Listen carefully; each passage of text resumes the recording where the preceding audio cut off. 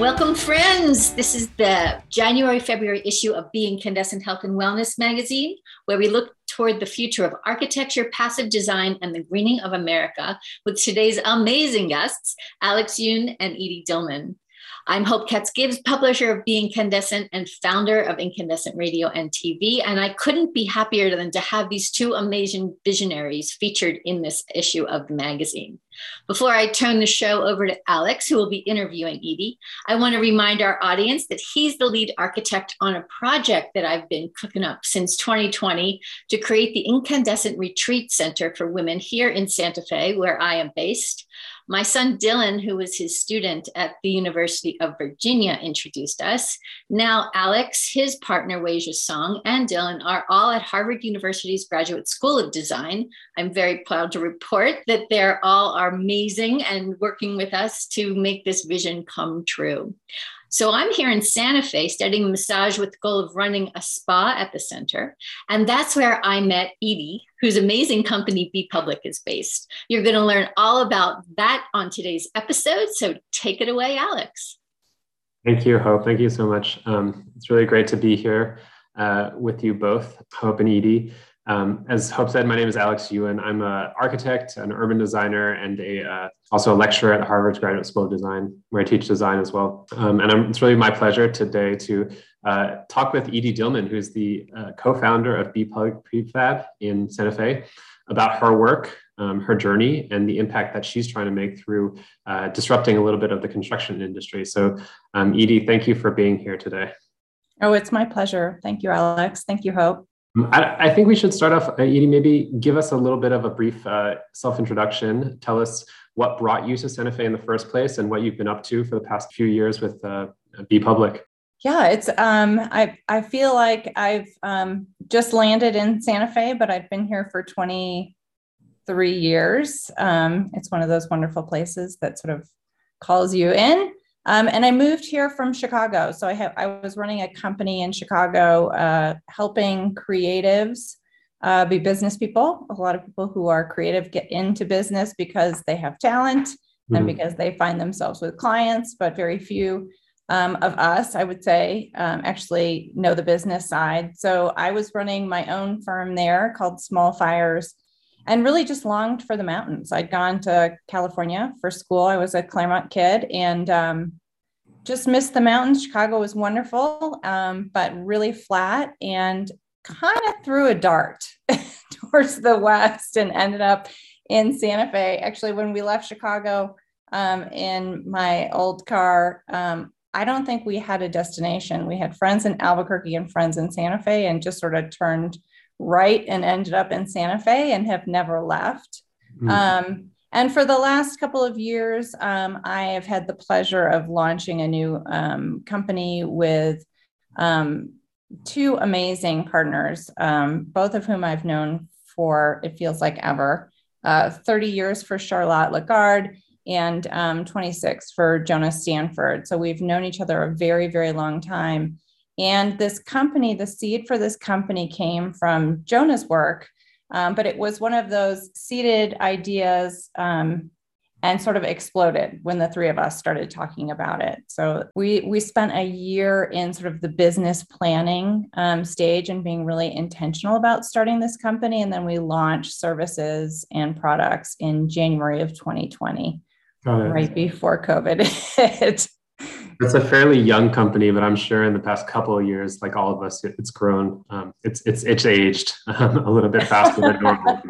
But can you maybe, Edie, just give us a brief description of what you're offering? You know, prefab construction, but what is it? We hear all about it all the time, but what does it mean exactly? Yeah, thanks, Alex. And I think I don't want to get stuck here, but I do think it's worth talking about. There's a lot of confusion in sort of the world about when you say prefab or when you say modular, you say, you know, all of these sort of buzz terms. And we're really specific around, we are a panelized construction. So rather than building, and we specifically are working on housing, building a home, 1 2x4 after another, stick frame or site built, It's really a craftsman-made panelized solution so that you're craning in whole walls or entire floors or roof panels in to bring the entire structure of the building up in a matter of days rather than framing over a month or 2 or 3. And that system is designed very specifically for a high performance or a low energy. So it's very well insulated. You could say twice the normal insulation for a standard US home. It's paired with high performance vapor barrier and weather barrier. And all of that is craned in that panel. So you're getting, say, 7 sequences that would be done on site in one install. So it's very specific when we talk about panelized or prefab or modular. A lot of people think modular is the only thing where you see whole homes kind of being craned into place. And this is really more Lego-like. So it's a tool for architects and designers like yourself to design with. It's dimensioned. We often talk about it as the same as buying windows and doors. You wouldn't necessarily build your windows and doors on site in the rain.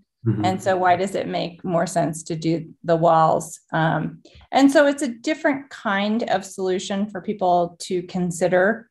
And I think we'll talk about this more in the conversation, but there are very few opportunities for consumers and designers to make choices that are truly sustainable and meaningfully green. We have a lot of clients that come to us who really want to make better decisions about how they build and how they sort of have impact in new construction. And so it's a really exciting company, and it's really exciting to share with you guys that there are alternatives. There are ways to build to a higher performance, and certainly for generations of use that a lot of people don't have opportunity to even consider. So it's really fun to share this. I certainly appreciate it because most people do not think about what's inside the walls of their home. They don't think about those materials. I spend my whole, life doing that. But what are the resulting, performances and comfort and ultimately radically less use of energy if you build to this standard? So it's really a craftsman approach, and it truly is still made by hand. It's just done so off-site in a protected workshop, or we don't say factory, but in a craftsman shop. So the tolerances are quite a bit higher, so that once it comes to site, it really comes together beautifully for a lasting build. And just to give the audience some background, buildings consume a lot of energy these days. And the interface between the outdoors and the interior is the envelope. Which is what you're concerned with mostly. Now that's walls, windows, doors, things like that. But the performance of the envelope is just critical to the performance of the building overall, both internally, how it functions in terms of keeping heat in or keeping cold air out, but also in terms of the aesthetics and how the object looks from the exterior. And it seems like the solution that you're going for is something that balances between the two. Is that right? Yeah, it is. It is truly, it's what's invisible. And so it is hard to talk about, something that a lot of people don't think about. But our solution is that structure. It's the thermal bridge freeze structure that you can decorate however you want, which is what's really exciting for me. I've always worked with creatives, and it's a tool to hand to architects and designers to build to a higher performance level, but how you decorate it and how you play with it is truly, endless, which is, really fun. If you think about the same analogy of Legos, it's now taking those Legos and painting them, or, sticking rock on the outside and really dressing them up. So it is different, but to go back to the question of sort of the carbon counting of buildings, and we don't think about it. It's amazing, like how we've come so far with the automobile, right? That we really now are so aware of what's your miles per gallon on your car, and are you driving electric, and how often do you have to plug it in, or are you plugging into solar? And I think we're really at the wave of beginning to understand the same for buildings. Truly, buildings use more energy than transportation. And how that's split is number one, the upfront embodied carbon of the materials that we build with. So there's some major sort of carbon binges when we look at material costs. That would be concrete, steel, obviously, are really hard on impact. And so if we can lessen the material upfront and embodied carbon in the materials that we specify, we can have a huge long-term impact to the environment. And then the other side of that coin is, what is the energy use of those buildings? And it's a horrible statistic, but I'll throw it out there. 6% of the US annual emissions is coming straight from air conditioning. Just air conditioning alone is 6%. So if we can make these buildings more efficient so that the energy that we put into them to either heat or cool stays in the buildings longer, we can have a huge impact. So we're focused on the passive house approach. And that the ultimate in that is that it's 80 to 90% less energy for a higher level of comfort. So like to not have those cold spots flowing through at your feet, or not to avoid upstairs in your home in the middle of summer because it's going to be so hot up there, or just those killer energy bills. There are folks who can, really look to what are the increase in their utilities over winter and what a sacrifice that is for some families. And what people do in order to stay comfortable is horrible to make choices. So the idea that all buildings can perform and be comfortable with less draw on the earth, truly, and less draw on the grid, is so simple, but it's news to a lot of folks. So it's empowering to people to be able to make these choices. And from what I understand, most of the buildings that you're doing are new build, right, for residential. Yeah. And it's also interesting to note too that, a lot of buildings in this country are, even though it's a relatively young country, a lot of our buildings are still quite old. It's not uncommon in California or in New England to be living or renting buildings that are 50, 60, 70, even 100 years old. Now, nobody is driving around in a car that old unless you want to be quirky. But obviously, building technology has come a long ways in that time period. And so a lot of buildings, especially if you're building new, you might as well build something efficient. So the other side of this question too is, in terms of sustainability, is also creating new housing stock. Is that something also B.Public is concerned with regards to your product? Yeah, absolutely. And we're directed to the housing market. We try and complicate running a business by attacking as many problems in the world as we possibly can. And the housing need is great. And it's only grown since 2008. We just really haven't produced enough houses, and it's been for, over a decade now. So the catch up for creating housing across the country at the time that we're also experiencing a huge shortage of tradespeople. We couldn't possibly meet the need for housing traditionally stick built in a way that we need to. So we're disruptive in that we're offering an alternative to green building and a much higher level of performance, but we're also speeding up the productivity of those local builders to produce more homes. And that's really where we're focused, is helping builders, get to this higher level of performance, but also raise their capacity so that they can truly serve their communities. And we're working with very small sort of mom and pop builders, as well as large developers who are making choices about how they build and wanting to have, a longer term investment in those buildings. But we simply couldn't build fast enough. I think the demand in California was 5 million new units. And I think the most that they had produced in a single year was 80,000. Like, there's just such a demand. No doubt. And I think just being right now, I'm in San Francisco, and the Bay Area has a huge housing crisis in general. We have tons of jobs that are being created, but there isn't enough space to house people to work those jobs. And one major issue is just the speed and cost of construction. And I'm a huge proponent of prefab and modular simply because it makes decisions faster. I mean, you can kind of forefront decisions before the kind of permitting process or construction process. You can be very clear about what kind of outcome you're going to get. You can have much more control when you're constructing the project rather than if you just leave it up to kind of doing something bespoke in the field. So I definitely think there's applicability all over this country, but especially in the markets that are facing extreme housing pressure, and then of course those that are facing climate pressure as well. So it's really great that you can kind of kill two birds with one stone with your business. I'm curious to also, we have the climate issue. We also have the housing issue. In the past couple of years, more people like we are right now are spending more and more time at home.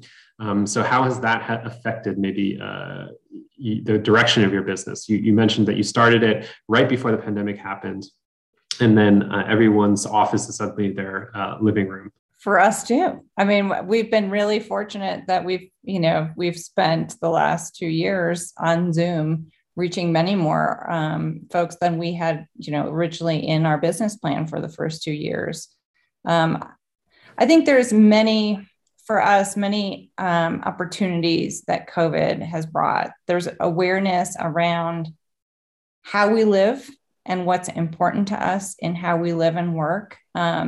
I think for some people, an awareness of just indoor air quality that no one had really thought of before. And so we're really excited to talk to people about fresh air and filtration on homes. And because our structures are airtight, you have to have that filtration and that constant circulating of air. So it's helped us in communicating sort of the values and the benefits of building to this, sort of higher level. I think really simply people are aware of like what's the light quality in their homes, like to have natural light and to have, a sense of space and air in their homes. And I don't know, there was sort of the movement of flexible space. I think of like the 80s of sort of open plan. I think a lot of people are still drawn back to that in their homes, that they can move the desk around and move the sofa and really have flexibility in their space. And certainly for us, it's fun to, meet with our clients that we're designing homes with and think about that flexibility that, today, maybe it's a home office and maybe in future it's a guest room, or maybe you take that wall out and you have a much bigger dining room.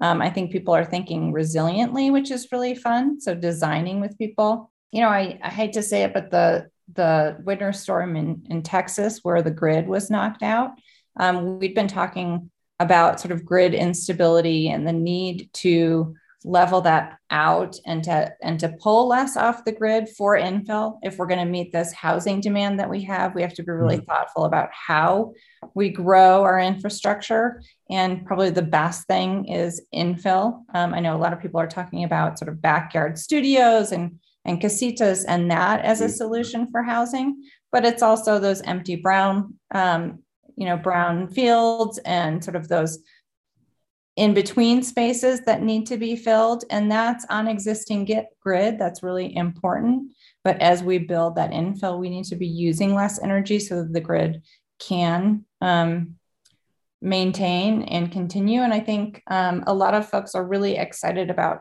net zero and zeroing out a project so that if they're going to, lower their demand, adding solar on top. And I think it's absolutely phenomenal that all this awareness has been grown over the last 2 years. And we are focused on new construction, but I think it's important for, everyone to know that there are things you can do to improve the performance of existing buildings. And it's not what we specialize in, but there really are some amazing systems and things you can do to improve the quality of existing construction, and it's the most resilient, the most sustainable thing to do, right, is to take care of the buildings that exist and bring them up.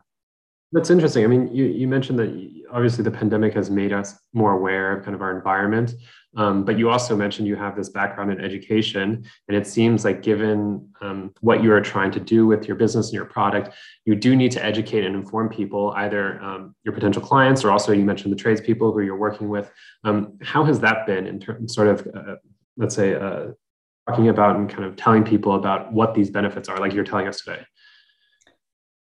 Yeah, I think there's layers to that. Of course, there are people who have been building to passive standard in the field, or site built, as you put, bespoke, and this is like a breath of fresh air to them, because they've been working so hard to train their crews to new materials and new practices that it's, there's an ease and a welcome sigh of relief that we have something to help them get that done. I think a lot of people are really excited. And as you can imagine, for us, builders get most excited when they see and feel it, right? Like, we could talk about it all day, but until they feel it, and we did a build recently, where on the third day on the project, we had builders come through, and they weren't green building experts at all. They were the local builders that we invited out to come check it out. And they're just recognition of familiar forms in construction, that they could see and feel the materials, right? They could see the wood framing. They could touch it and understood, oh, it does. It really, like, when you have 10 inches of insulation, this feels amazing. And so, the education is really a sharing. It is certainly not trying to convince, or, there's no snake oil involved in this. It really is based on standard practices and recognizable materials.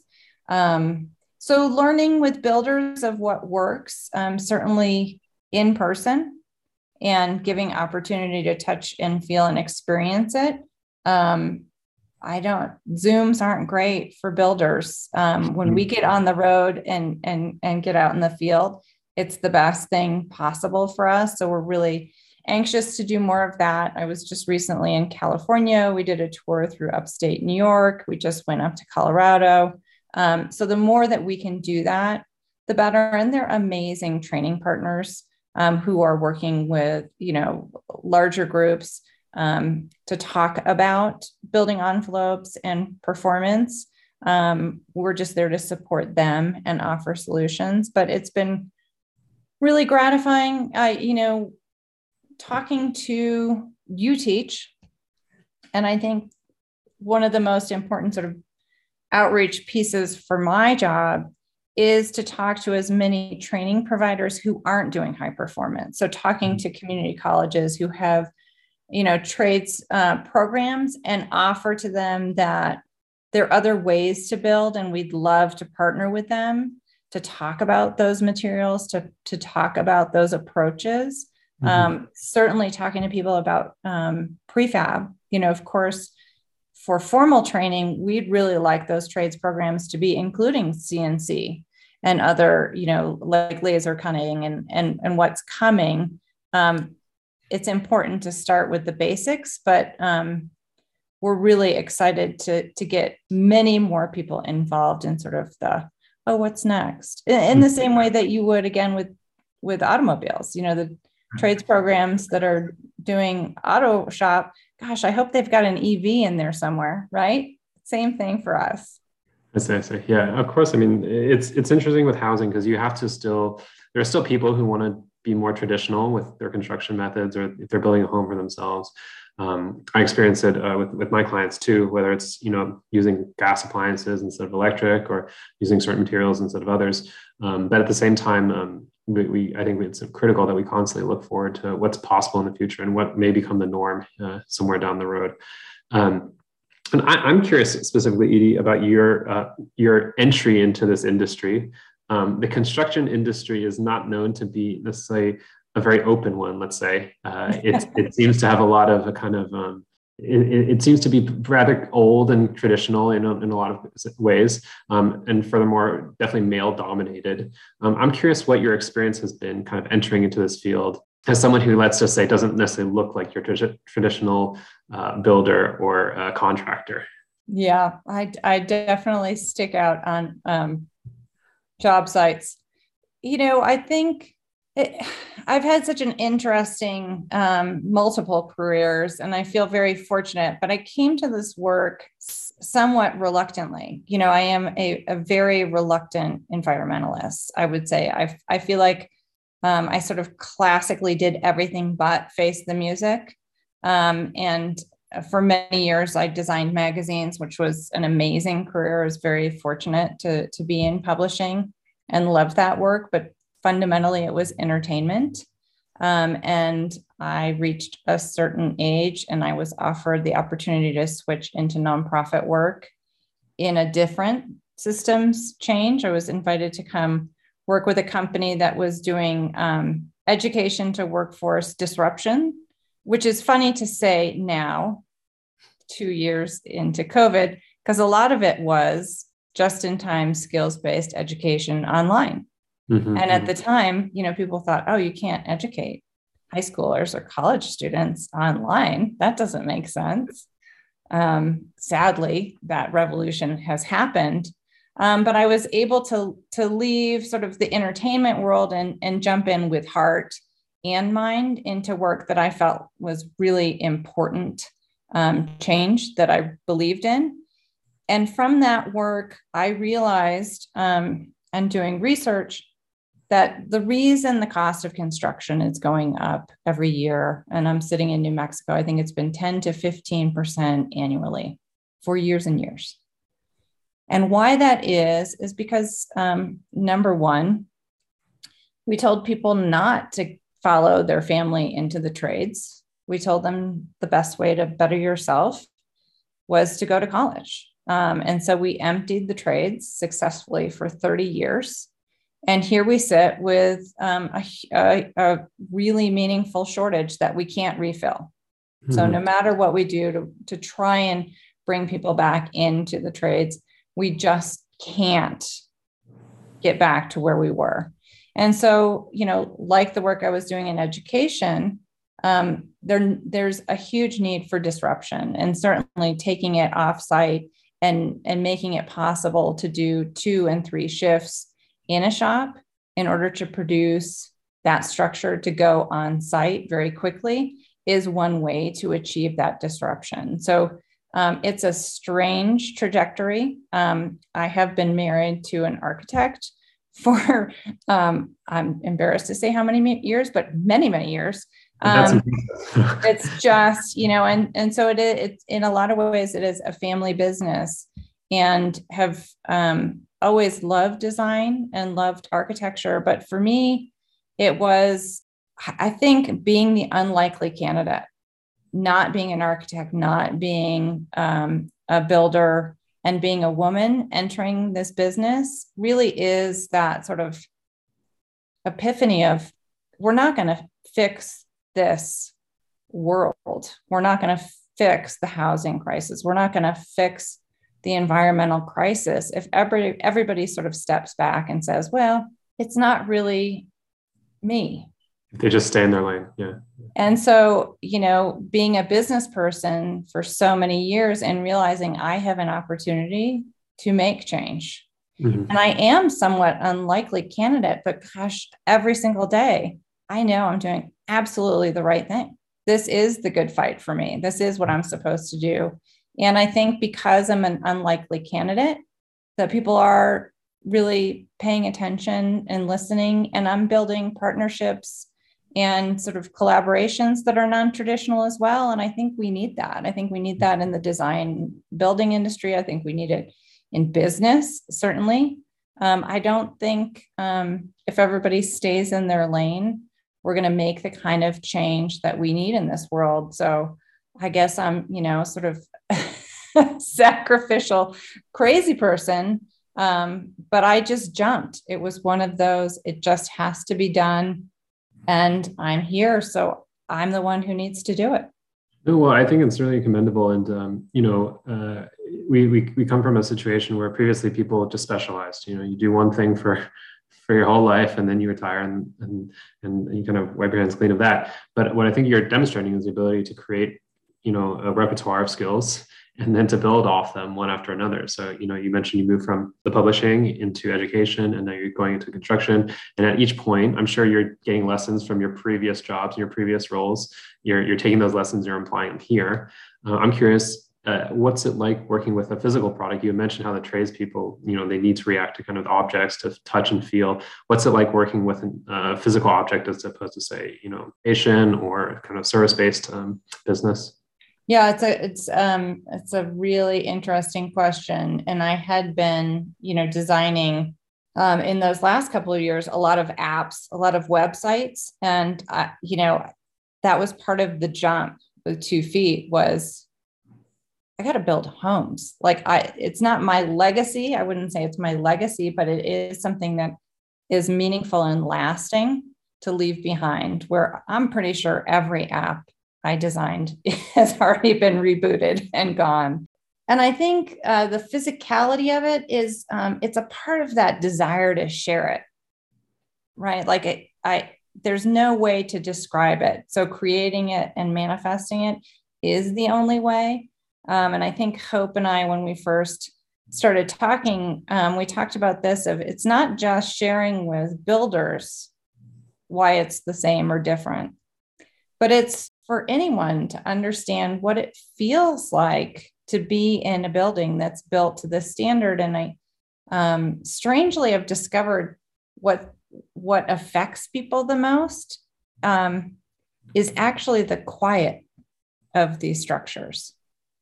That because it's so well insulated, and our buildings are, it's cellulose, so it's recycled newsprint that has been shredded. Funny, right? I made magazines for so many years, and now I build homes with newspapers inside. There's got to be something there, right? But that to experience it is physically different, and I think that's that connects for me. Of it is transformative, and how we live in this space and on this planet, and how we sort of occupy is different. And I like transforming that. It's frustrating. We could have named this company like the Impatient Architect, because I'm not known for my patience. So it is funny that it is faster to build. But I think being able to create something that is a comfort is really important to me. I did have to take it off of a screen and manifest it into the world. And I think a lot of what we do is collaborate and encourage architects. And of course, that's pretty much my whole career has always been working with creatives and encouraging them and sort of shepherding them in different ways. And this one's just bigger blocks in a lot of ways. I see. Well, I think your point is valid, because even within architecture and design, so much of these industries have been disrupted by the digital revolution. Things have become faster. It's easier to design in 3D, but sometimes we also get lost in the computer a little bit too much. And I think, what you're producing and what architects produce in the end, it has to be able to stand up by itself. It has to be able to kind of stand out in the world with dealing with gravity, dealing with weather, dealing with these other concerns that obviously you're trying to make sure you cover. And so I think it is a really interesting way of kind of entering into the field piece by piece, literally. Making sure that those pieces work really efficiently, and then having maybe a larger scale impact, but just with a single element. And I'm curious, actually, you had mentioned before that you are working with your husband, right? And you are working with a long-term friend. I'm curious how that kind of this vision came together, and how has it been working as a team after having known each other for so long? It's been just amazing. We truly have been married for 20 years. And it's for people who love to work, and we're very hardworking and always have been, to be on the same team is incredible. We'd never worked together I mean, other than, at our home and raising kids, but sharing that passion has really been amazing for us on the team. And our partner is an amazing friend and one of my friends from college. And I think it requires so much trust to do this. I mean, truly, we all three leapt. And we've been very fortunate, and we've hired great staff, and we have really wonderful clients, but still running a business and growing a business and scaling is challenging. And so to have that trust, I think it really is, we're different in so many ways, but that we really are friends first and designed this to have as much impact as we could. And that was the primary. You've mentioned it a couple of times. Our company name is B.Public. Prefab, but we're incorporated as a benefit corp. So we are a C corp, so a for-profit entity, but we are mission-based. And it was really important to the three of us that no matter who in the long run, owns and runs this company, say 20 years down the road, that it is baked in that there's mission at the center.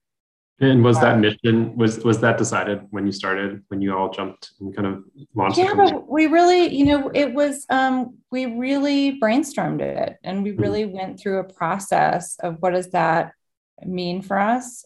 We had a great advisor early on who would come to meetings and just shake his head and say, like, no one ever thinks this hard about starting a company. You guys are just amazingly thoughtful. Would you just hurry up? But it was important to us to be thoughtful that way. We knew we were different. We're a different group. We are all creatives, and we think through, sort of that design principles is sort of at the center, that we really do put it all out at the wall and decide together what's the best path.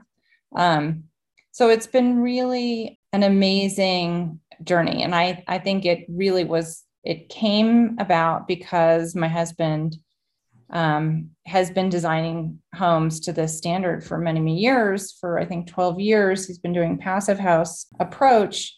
And every new home for clients, he had to basically find and train builders and explain to them really what this construction requires and what kind of attentiveness to detail.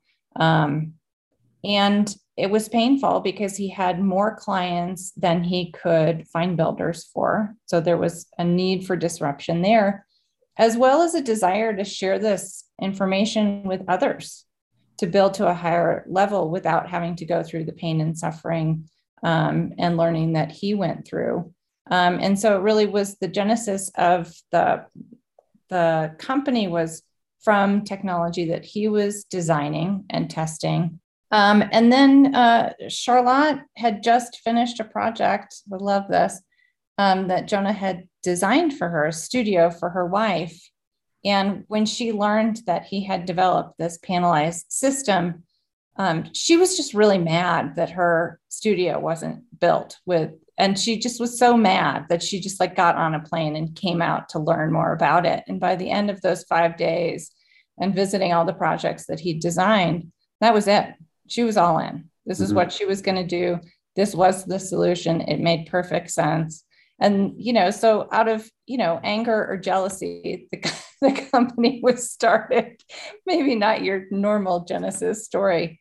Extreme really case of buyer's remorse. Yeah. And, it's a very high performing studio, but it was still I think it was a long and not painful, but slow process to get just that small, tiny project done. So she understood what it was that he was offering and had designed. So we've been really fortunate to do this together. It's amazing. Yeah. And I think a lot of us who are trying to start our own business, I'm trying to launch my own architecture firm. I think that trust that you mentioned is just so key, along with communication and just effort, hard work, those things together. I think when you stick to it as a team that way, usually good things happen. I just want to, time here, but I just want to ask one last thing from you, since you've gone through this process in this business and you've done many other amazing things before. What advice would you give people when you have a goal in mind, you have a direction that you want to go, but you don't see how, what the path is exactly? I think especially right now, a lot of people have big ideas, what they want to do, and they might be daunted because, like you mentioned, you might have to take this leap. What kind of advice or perspective would you give those people who are facing this situation?